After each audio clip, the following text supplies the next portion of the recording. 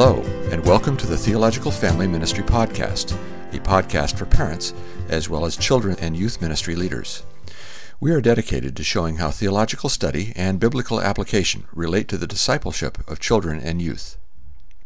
As always, we're hosted by Pastor Ben Palaz, the pastor of family and children's discipleship at Curtis Baptist Church in Augusta, Georgia, and Tony Trusoni, the family and student pastor at Faith Family Church in Finksburg, Maryland.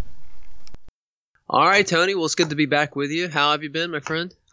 A little disappointed in both my Orioles and my Brewers. They both blew it for me. And just watched Sunday, the Ravens lost on a missed extra point opportunity. So a little disappointed in my sports, man. How are you doing?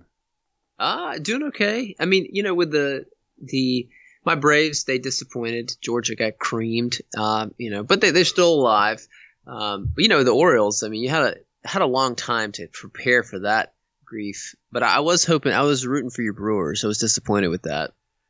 Yeah, in Game 7, one game away from getting the World Series. It's just so disappointing. And with that kind of, shoestring budget, I think that they probably spend more.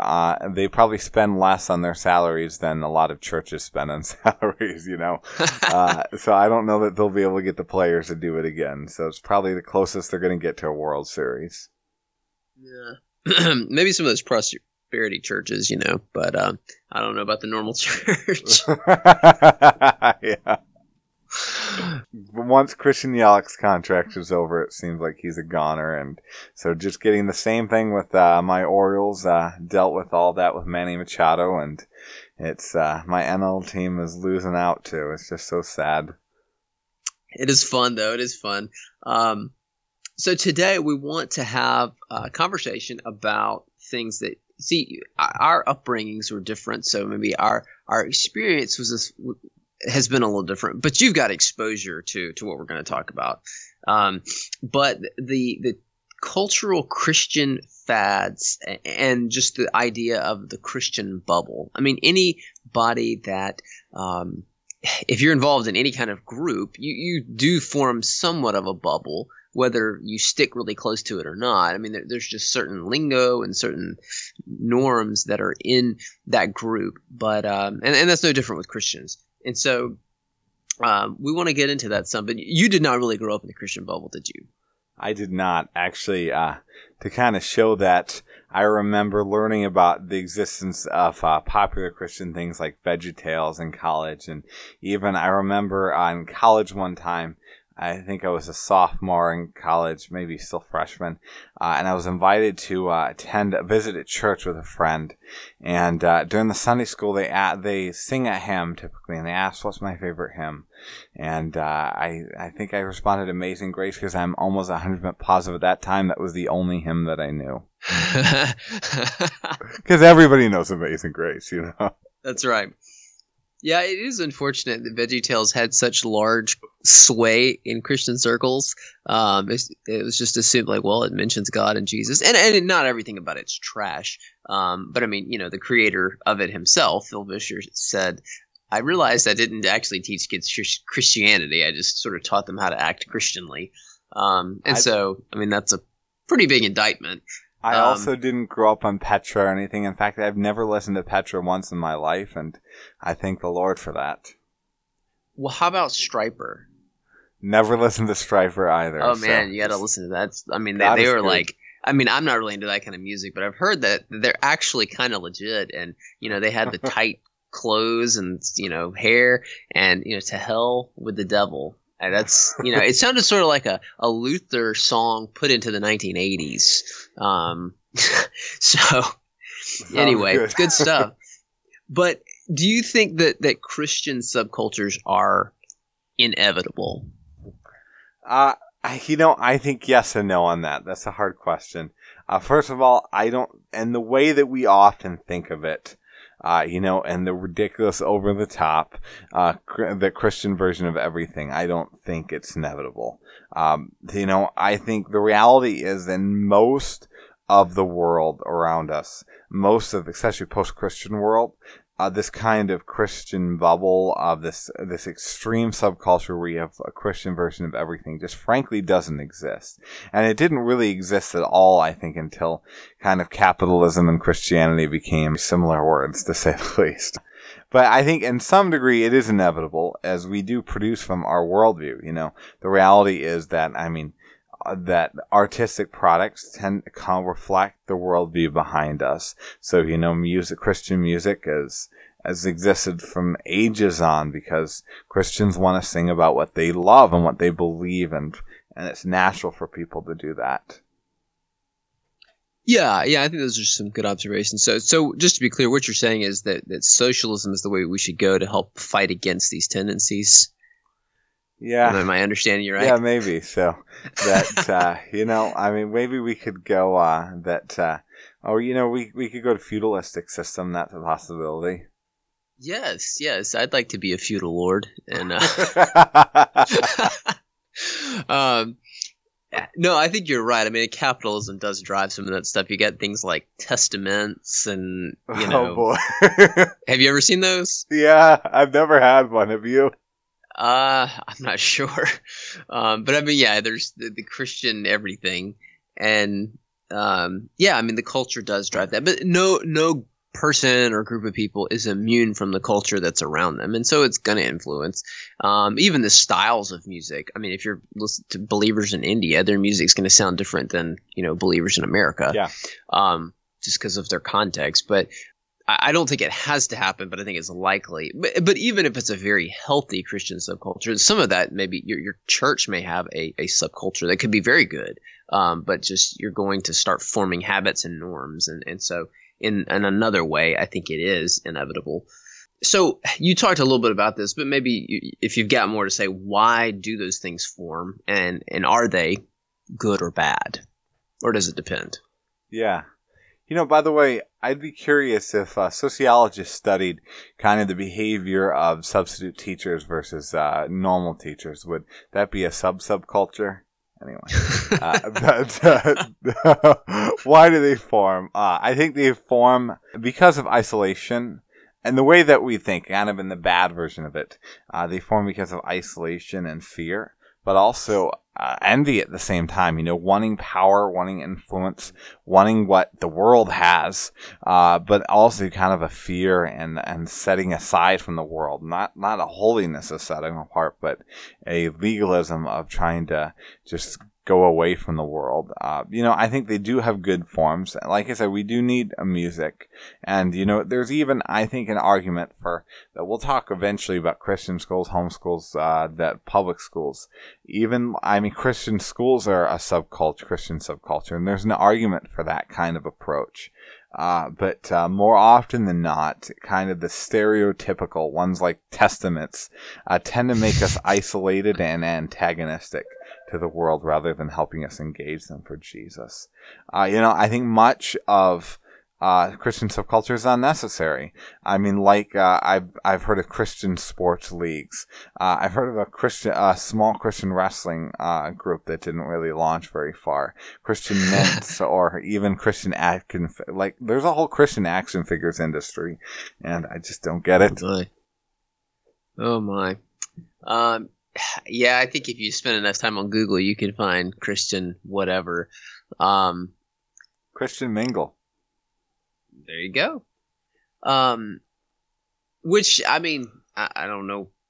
I don't have super well-defined opinions on all that, but, I guess you could justify that some. Yeah. Maybe more than Christian action figures and chewing gum. But, yeah, I think that was some good insight into the isolation and the fear and the envy, wanting to have, feel validated.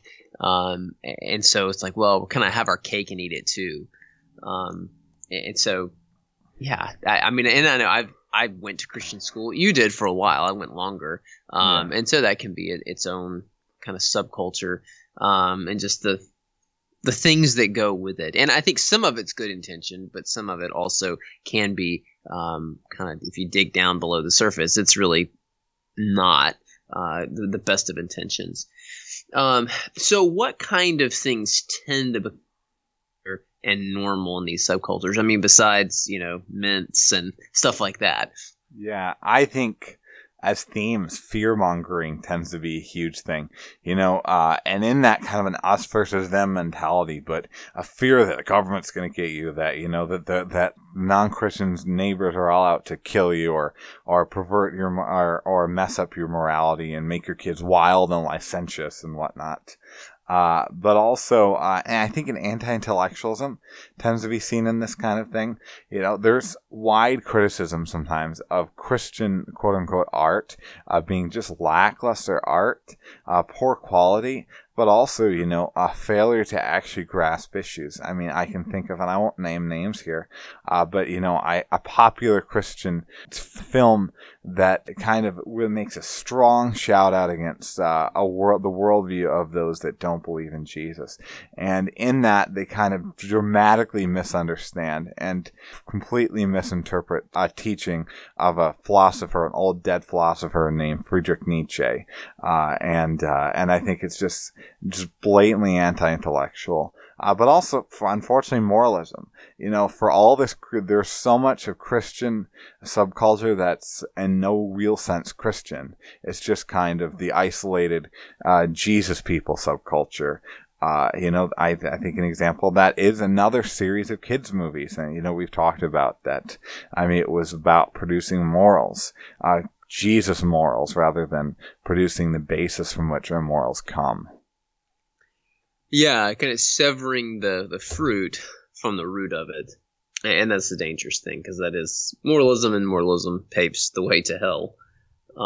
Yeah, I think those kinds of things definitely can be present, and it's not always. And now, I mean, we had two different cultural contexts growing up, and my early years in the church, I didn't start going to church really consistently until I was about 5. But we went to a church that was fundamentalist. And so, not the angry kind of fundamentalist, but, we were King James only and that kind of thing. I mean, I remember there was a family that came into church one morning, and they had made the decision to use one snare drum sort of keep beat during music. And they saw it, and they said, so I was told, the church has gone New Age, and they just left and never came back. Now, so, they had very strong convictions about this. And so now, I can assure you New Age things weren't happening. And, there was not like a crazy drum solo with a guy spinning the sticks, banging his head. But, I've seen that in plenty of, in different contexts, that idea, the fear and things like that, and the anti-intellectualism. And the truth is, a lot of people, not just Christians, can be anti-intellectual. You see it in a lot of different places. And that's okay. I don't think everyone needs to be this rigorous intellectual. But, I think it's good to have good reasons to support the reason that you do such and such, or you hold such a certain view. But we all tend to be lazy in different ways, whether it's physically or intellectually. We just don't want to put forth the effort to really dig into something, or whatever it may be. So I think those definitely can be indicative of those kinds of subcultures. Well, I do want to clarify, though, that I think even the cheesiest, corniest Christian subculture stuff is no more anti-intellectual than the flying spaghetti monster Halloween costumes people will be seeing soon. Yeah, as we're recording this close to Halloween. So, so what are some, we've kind of talked about some of the negative things, but what are some of the positive effects, or what could be some of the positive effects of some kind of Christian subculture? Yeah, I think one definitively is protection, and I think that sheltering is not always an inherently bad thing. If you get a bruised animal, you shelter it. You don't put it before the wolves for obvious reasons. And I think having that kind of protection from worldviews that shouldn't be exposed to even, especially children at very, very young ages, has an argument. There's certainly an argument for, kindergartners not getting a disparaging view of Christianity in a school system, and things like that. I think on top of that, supportive teaching. The reality is that there's some really great examples of Christian children's books, or even books for adults that are influenced by Christian beliefs that are well done, and actually, especially in parenting, support our teachings of the Bible and help reinforce that. And I also think it allows our input to be valid. The reality is that even that we pick on Christian movies, there are movies that are made by Christians that are really good. The Tree of Life, I think, is an example. I actually shared something on social media about that recently. And it's a story that was a reflection of a Christian worldview, a story that wouldn't be told if there was an extreme separation of worldview from artistic forms. Yeah, I think you're exactly right. That's all sheltering is not bad, and so sometimes it can be spoken of very disparagingly, and it's not always the case. But it can also be taken too far. What do you think are some? I mean, you've talked about, I guess, some of the products that come out, or just attitudes. But what are some of the clearly negative effects of a Christian kind of subculture? I mean, what do you think, Ben? That I'm curious. I think I've kind of spouted off some of that in some of my previous answers, but what are your thoughts on that, Ben? I think you can get just the narrow focused, withdrawn effect where people are more concerned about, it's sort of more of a fortress mentality than being the light of the world, city on a hill, those kinds of things. It's more insular, and we're concerned about protecting the purity of our group. And there is the New Testament is concerned about protecting the purity of the church. I mean, church discipline is what that's about. But it's one of those, we're trying to keep the world out. And I think maybe we've talked about this movie before, but the movie The Village, it's, I don't know, 15 years old or something now, but have you seen that? I have seen that. One of the rare, decent M. Night Shyamalan movies. Yeah, but I thought it illustrated something very powerfully. The people withdraw into this little village, and they're trying to keep the world out, and then they end up dealing with some pretty difficult things within their little community that was supposed to protect against that. And then, at the end, you find out they're really just a very short distance from like the highway and, modern life. That you get the impression, if you hadn't seen it, that the movie is set, probably at least a century or 2 centuries before, and that's not the case. It's they've withdrawn from society. And so, that's an extreme example, but Christians can tend to do that. And so I think it does take wisdom to know where to draw that line, though. But that's probably one of the biggest things I see is rather than Jesus talks about the gates of hell won't prevail against his church. It's obvious gates are defensive weapons, or defensive barrier set up. And so rather than being on the offensive, we're tending to put up our gates. And I have been and am guilty of that in many ways. And so I think that's the one that stands out to me the most. Yeah. I think one I do want to add on to that, as I'll say, is I think another element that it can have in negative wise is it can also limit Christian freedom, which I think is an important thing we tend not to think about in that, because it can so quickly become if you're Christian, you're supposed to watch these Christian movies that may not be the best quality. If you're a Christian, you're supposed to put your kids in Christian schools. All of these things might be decent things for a family to choose, but they're not things that the Bible tells us we have to do. It might be you can't, read your kids' books like Where the Wild Things Are, because they're not Christian books. And I think that is another negative element of the Christian subculture. Yeah, it could be dogmatic. And some people think Christian school is the only way to go, or Christian homeschooling, or classical education, that's the only way to go, or you can't read Harry Potter, or if you're not reading, just people, you see it with food. I mean, and this is not so much a Christian subculture thing. It's just, millennials who just need to chill, but just people getting super dogmatic about something. And this is the only way to go. And, well, no, I think you need to rethink that. So how can we work against being too inwardly focused or just downright weird or lame? Yeah, so one thing I think can be a helpful thing, and that is look for the good, or at least the acceptable in our culture, rather than just jumping on the board of criticizing and mocking everything that is from a general culture around. And I think that tends to produce more of an intellectual honesty and a thoughtfulness, rather than just separating ourselves from everything. But I also think we need to be as critical with the quote unquote Christian stuff as we are with the secular stuff.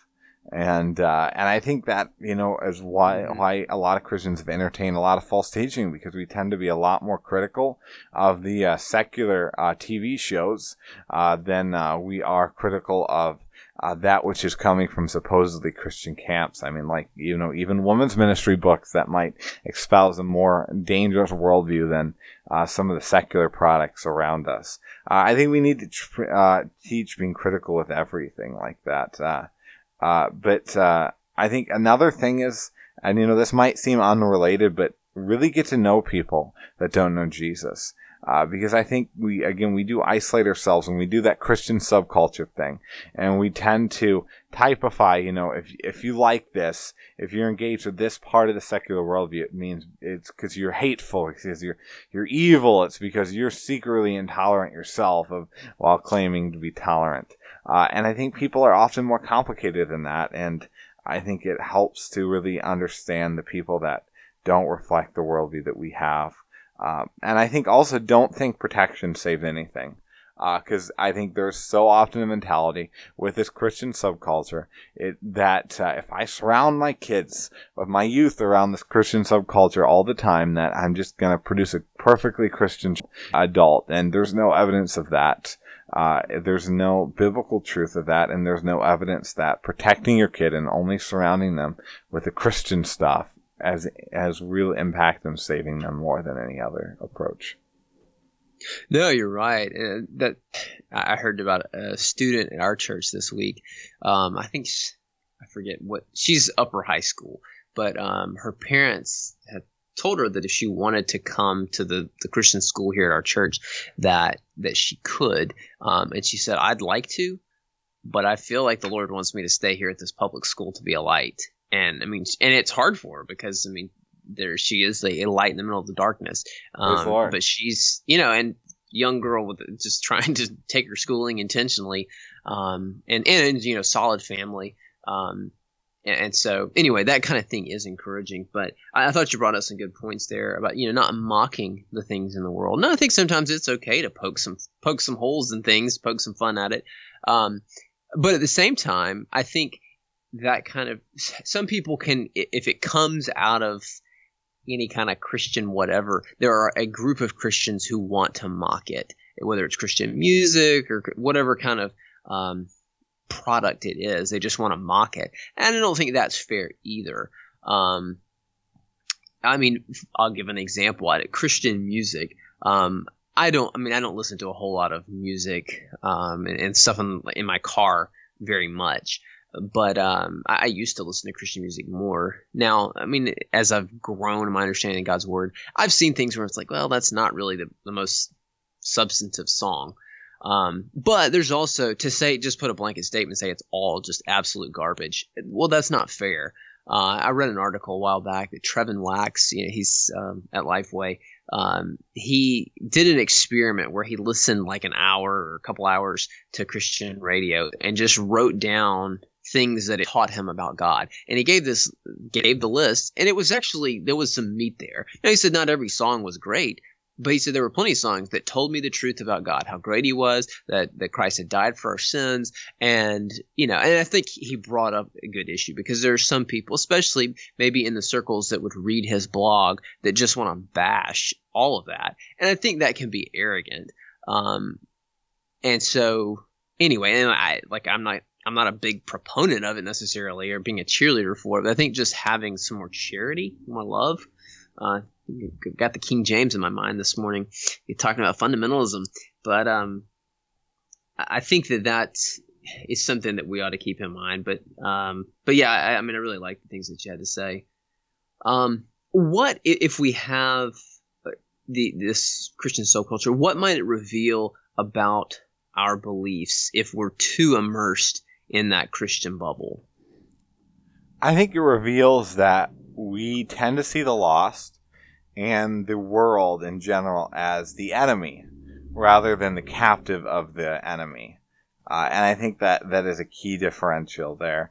There is so much of, if we feel that we need to separate, if we feel that we can't have any of the broader culture, it's because we just see the world as the enemy. And that's not a biblical approach at all. I think also that it reveals that we believe sometimes that producing Christianity is a formula of lots of Christian stuff in and little secular stuff in. So, if you just pump this much Christian music in a day, if you pump this much Christian movies in a day, everything like that you're going to produce a Christian. But it's just not, it's naive and unbiblical. I think it also, if we're too in the world, though, it might mean we are like the church at Thyatira. Because you gave kind of the question of the opposite. If we're too in the world, we might be the church that's compromised. And, I can say that I remember that as a young Christian, I trying to be into Christian liberty and trying to be really in the world and engaging with the world. And all about that Christian liberty stuff. I was probably engaging with things that were not wise for me to, and that were leading me to stumbling blocks. And I was ultimately, what I was calling being engaging with the world was just being worldly, unfortunately. Oh, and I appreciate your humility to admit that. And that's the thing, our sin, which we had a previous episode about that. Probably right. In college. Just a little commercial. But it is so insidious and so deceptive. And so even like humility. Like last night I've been doing some home remodeling stuff, and I was listening to, because I got a free copy of Jonathan Edwards' The Religious Affections. And he's going on to talk about humility and false humility and stuff. And, he didn't make a new observation, but it's true. Sometimes someone can start to grow a little bit in humility, and they're like, hey, I'm getting pretty humble here. Good work. And, I think with that kind of thing, it can be that way too. It's like, I'm walking in, it's for freedom that Christ has set us free. Don't submit to a yoke of slavery. And so you can see the pendulum swing. It's not just a Christian problem. People talk about that, but it's a human nature problem. You have people doing that in politics and, with conservative things, and then progressive identity politics, and just, people, that's just fallen people's tendency is to swing the pendulum. Like, oh yeah, we think these people before us got it wrong, so we're really going to show them, stick it to the man, and do it the other way.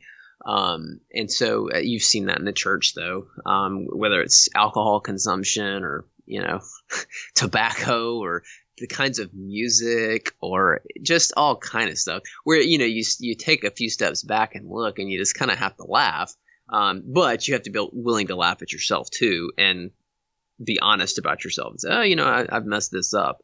Maybe I need to repent here.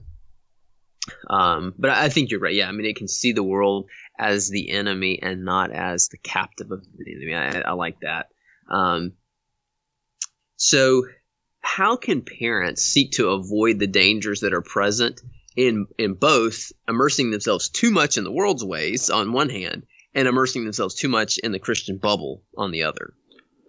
Yeah, I think one that's pretty simple, maybe is obvious, but unfortunately sometimes isn't, is be the teachers themselves of their own children. Don't expect the Christian videos, books, music, or action figures to do the teaching of your children for you. I knew of a mom that she's praise the Lord. She wants a disciple. She wants to see her kids grow in the Lord.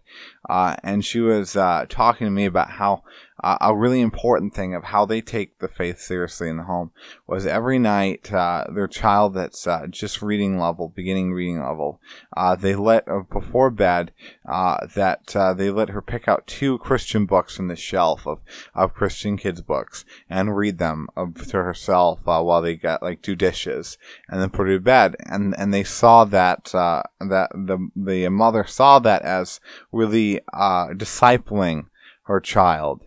And I think that's just off base. I think it's certainly something that's helpful, but you have to be the one that teaches yourself. You can't expect anything else to do that.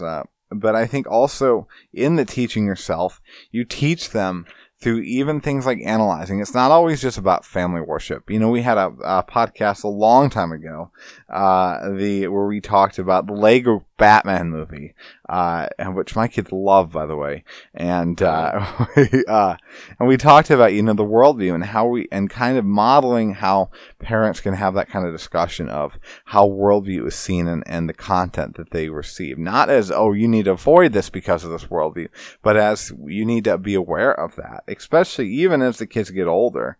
So rather than saying avoid this or that, instead teach them how to interact with the reality of the teachings that will be around them.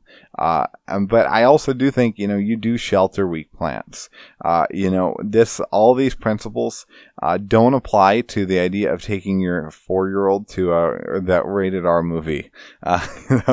We do have some sheltering, and we need to have some sheltering of our kids, and know that especially very young people don't have the ability to understand nuance and process complex thoughts in the way that they will when they're older. Yeah, I think those are good points that you have to be the teacher. Now, you can find helpful resources in that, but just those books alone won't suffice. Just like taking your kid to Sunday school or this kind of thing. It doesn't mean that your job is done in teaching them. And so I think you bring some good things to the table on that. And it, like with so much, is doing what you're doing on purpose, stopping and considering what you're doing and why you're doing it and how and all these kinds of things. What is it getting across to the child or the youth, or whatever we want to call them, young people. What do you call them at your church? I guess we just call them youth. So okay, I know there's some people call them students and. Yeah, I mean, so technically my title, I'm the family and student pastor, so I guess we call them students in that, so. Oh, okay. Yeah, I mean, you pray for wisdom, and just, like, you talked about this earlier, but being critical of the things that you're engaging with, the things that you're exposing your kids to, whether it's coming from a secular source or it's coming from a, quote, Christian source. And you mentioned a book. And I read your review on that, or most of it, and I thought it was good. I have not read the book. I read the introduction, and I would agree. There's some pretty dangerous ideas there. And it is alarming, the sales that book has. And it comes from a publisher that would be considered an evangelical publisher. Did they also put out the Jesus Calling stuff? I believe so, but I'm not 100% sure. But yeah, that has that book that we're referring to, and you guys can check out my blog if you're interested for that. But that he's interacting with that mentions at some of the worldview as number 1, number 2, and number 4 on Amazon, an Amazon sales list for Christian books. As in the I think the audiobook is 1, the Kindle book is number 2, and the print book is number 4. Yeah, I mean, there you go. And just because something, and I talk about this here at our church, like just because something came from a Christian publisher or it mentions Jesus or God or the Holy Spirit or quotes the Bible doesn't mean that it's good for your soul. And like I don't know if you can buy that book at Walmart or not. That wouldn't surprise me. But really about the only time Walmart sells much Christian stuff is because it is selling astronomically. They're not going to put out the stuff that doesn't sell as well, but is maybe better for your soul. One exception, I mean, they sell the Bible, but and I saw them selling Radical by David Platt. Now, just that book is certainly not seeker friendly and prosperity teaching. Their commentary selection is really lackluster. Their commentary selection? Yeah, you can't find BDAG there either. Those don't know, it's a Greek lexicon. But anyway, it's okay. Yeah, I just checked it out, and the Jesus Calling stuff does come from the same publisher. So, but yeah, it just shows you. I mean, be critical about what you're taking in, and having those discussions with your kids. And I think particularly with the kids, the young people, students that you're dealing with, that becomes even more critical because they're able to process things better and have more complex thoughts about it. But even, I mean, like for instance, my kids like Little House on the Prairie. Now, we used to watch it more. I don't remember the last time they've watched it now, but there's a scene where Reverend Alden gets up and he says, "Now we all know that we can only have our sins forgiven by being good people and going to church." It's like, wait a minute, and I mean, my kids, at least my oldest one, could tell that was wrong. And so I was thankful, but it's just having don't just use, here's the phone, here's the iPad, and just, I mean, like, review those things, read reviews, that kind of stuff, about whatever content you're putting in front of them, and just keeping the conversation going and help them, because a lot of times we want to use things as entertainment to amuse ourselves, so we don't have to muse, but we need to muse on those things. Well, so how can churches and church leaders seek to avoid too much world, and also too much Christian bubble? Because you see both. So yeah, I think one very practical thing, as I am all about churches really being governed by their vision or mission statement, whatever they have. As long as it's biblical, whatever you call it's fine. And kind of deciding what they think the biblical view of the church is, and letting that define how they embark on ministries. So I think we need to only do ministries that are in keeping with what we believe that our church should be. So for example, that at the previous church that was at, the kind of the motto that the vision statement was to know Christ and make him known. And so when looking at that, we have to assess, that Christian superhero movie night. Is that knowing Christ and making him known? Is that keeping with our vision in any way, shape, or form? And not to give an answer, but it's a question to ask: is having, if that's your worldview, does having a Christian subculture sports league keeping with the vision as a ministry that your church should be supporting? I think also the church leaders engaging with the world and its culture to show people how to give examples of it. It's been said by, I think, Karl Barth, that Christians should that begin their day with the Bible in one hand and the newspaper in the other. And I think that's a way of actually, especially for Christian leaders, you set that example by your engaging and showing an example of engaging with the worldview around you, not just setting yourself apart from it. But also to realize that we have to go out, but not to places where we stumble. I mean, there is no option of just setting aside and living in a Christian bubble for all of our lives. That is not the Great Commission. That is sinful disobedience. But that being said, obviously, we don't go, into places where we're going to stumble. Christian men shouldn't be launching a witnessing ministry by going to gentlemen's clubs. Yeah, you leave that to the ladies. Exactly. Which, and you knew people who were doing that. We do, yeah. And that's women that were great. Doing that. But yeah, I think those are some good points, and it can be. I think it takes wisdom to discern what pleases the Lord, because I think it will look different for different people, the way God's wired them, the interests they have, the skills they have, and where He's placed them. So I don't think there's a one size fits all for a family or for a church. I read something recently. A blogger was talking about, I think it was Tim Challies. Yeah, it was. and he was talking about, a pastor's engagement with media and entertainment, that he doesn't necessarily need to share all of the ways that he engages with entertainment, though sometimes it may be helpful. But, there's issues of conscience involved, and just to be discerning about that, because it may not always be helpful to say, well, I watched such and such. But then again, sometimes it may give people, it shows you interacting with things in the culture. Because the thing is, people in the church are good. All of us, whether they're leaders in the church or not, they are shaped by the culture, and some are shaped significantly by the culture, far more by the culture than by God's word and his priorities. And so helping to push up against some of those cultural values, I think can be helpful. But I thought you brought up some good points, with some of the programming. Tony, is there one right way that you think that it's just, if you go this way, a family, a church, you'll navigate these issues just perfectly? Absolutely, yeah. It's the way I do it. I'm kidding. When's your book coming out? Yeah. No, I think this is a Christian liberty issue. But I do think the principles that I hope we've talked about today, I do think apply to all. But, with just different discretions, biblical principles on this.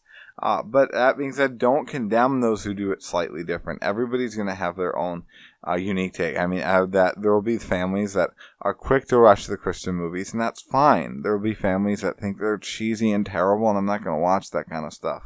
That's fine too. Ultimately, even in the youth area, when we engage with youth here, more than children, less so than the past, but still nonetheless, I think parents need to understand, if your youth listens to Drake or if they listen to Chris Tomlin, they will hardly be more likely, based upon that alone, to follow Jesus as adults. I mean, I think there are some statistics that show a correlating effect of listening to Christian music, but there's no causation that if they're listening to K-Love more than they're listening to the pop music station, they're going to love Jesus more. Well, and this, establishing causation. Now, I mean, and I've seen some stats out there that the biggest indicator of spiritual health and things like that was engagement with the Bible. And so, you're taking things that are drawn from Christian principles, which again, that's helpful. Or you're taking the actual voice of God and Scripture, and that's what you want to push them to more, because then if they get God's word in them, then as they interact with things in the culture, ideas, values, they are able to evaluate those things through the grid of God's word. And so I think that in the end is what you're after. But yeah. Now, I will say that that there was probably evidence that it would be better for your kid to make a role model out of Christian leaders than like I did when I was 15 and I wanted to be like Kurt Cobain, and that's probably not the best thing in the world. Yeah. So that's where your garage band thing came from. Okay. It is, actually. Okay. Teen spirit, man. So how should we, because you mentioned Christian liberty, how should we deal with others in our church or just other believers that we know with whom we disagree on how much we should be in the world versus in the bubble? Because everybody's not going to agree on this. Yeah, I think in general, we just need a conversation culture in our churches, where I think there's just so much of a tendency that we try to avoid disagreements at all costs. But I think disagreements can be a very good thing. And I think we need to head towards a culture where we talk, to somebody who's public schools their kids. We want to hear, as those, homeschool or private school, why they do that and how that's working out, and vice versa. Not as a way to attack, but as a way to really listen and to consider other perspectives. But I think also we do need to call out extremes. We need to call out extreme worldliness. That we need to call out the family that thinks that that it's somehow skipping church every week to go to sporting events, secular sporting events, or to go to things that are more secularly interesting, or somehow being a witness. We call that out, but also we call out, I think, the idea among some that they can shelter into the kingdom. And so, again, not the practices as much, but I think the extreme worldviews that so substantially miss this on one side or the other. I think you're creating just an atmosphere where conversations are normal, and teaching people how to disagree, and the principles behind that there is issues of Christian liberty, and Scripture addresses that, and that love is guiding those relationships, those conversations, and those disagreements. And so I think considering those things and not just falling into the Facebook drive-by rants about this and that, but instead having humility and asking honest questions. Okay, well, see, you chose this path. What factors led to you doing that? And just being like, you're doing that, and you're stupid, and you're going to go to hell. And it's just easier to do that, though, and I guess more emotionally cathartic for some. But yeah, I think that's great insight, because there's always going to be disagreement on those kind of things, because Scripture does not spell out every single thing that we should do. And, Jesus and the apostles, well, I say Jesus, I'm sure Jesus and his foreknowledge did, but the Bible does not speak of, Bible Man, VeggieTales, or Kurt Cobain. And so, and Drake. So, we need discernment, and we need God's word in us to help us make those decisions. Well, I think this has been a useful conversation. It's sharpening me, and I hope that it pushes you and our listeners and those in our churches to greater faithfulness as we seek to be a light in the world, and to do that and to spiritually care for the young people that God has entrusted to us. So thanks for thinking with me today. Thank you for joining us for this episode of the Theological Family Ministry Podcast. If you have enjoyed this episode, please give us a review on iTunes and share the podcast with your friends on social media. All new episodes are available to listen to on Stitcher, SoundCloud, YouTube, Spreaker, and iTunes. We hope you have a great week, and join us again every first and third Thursday.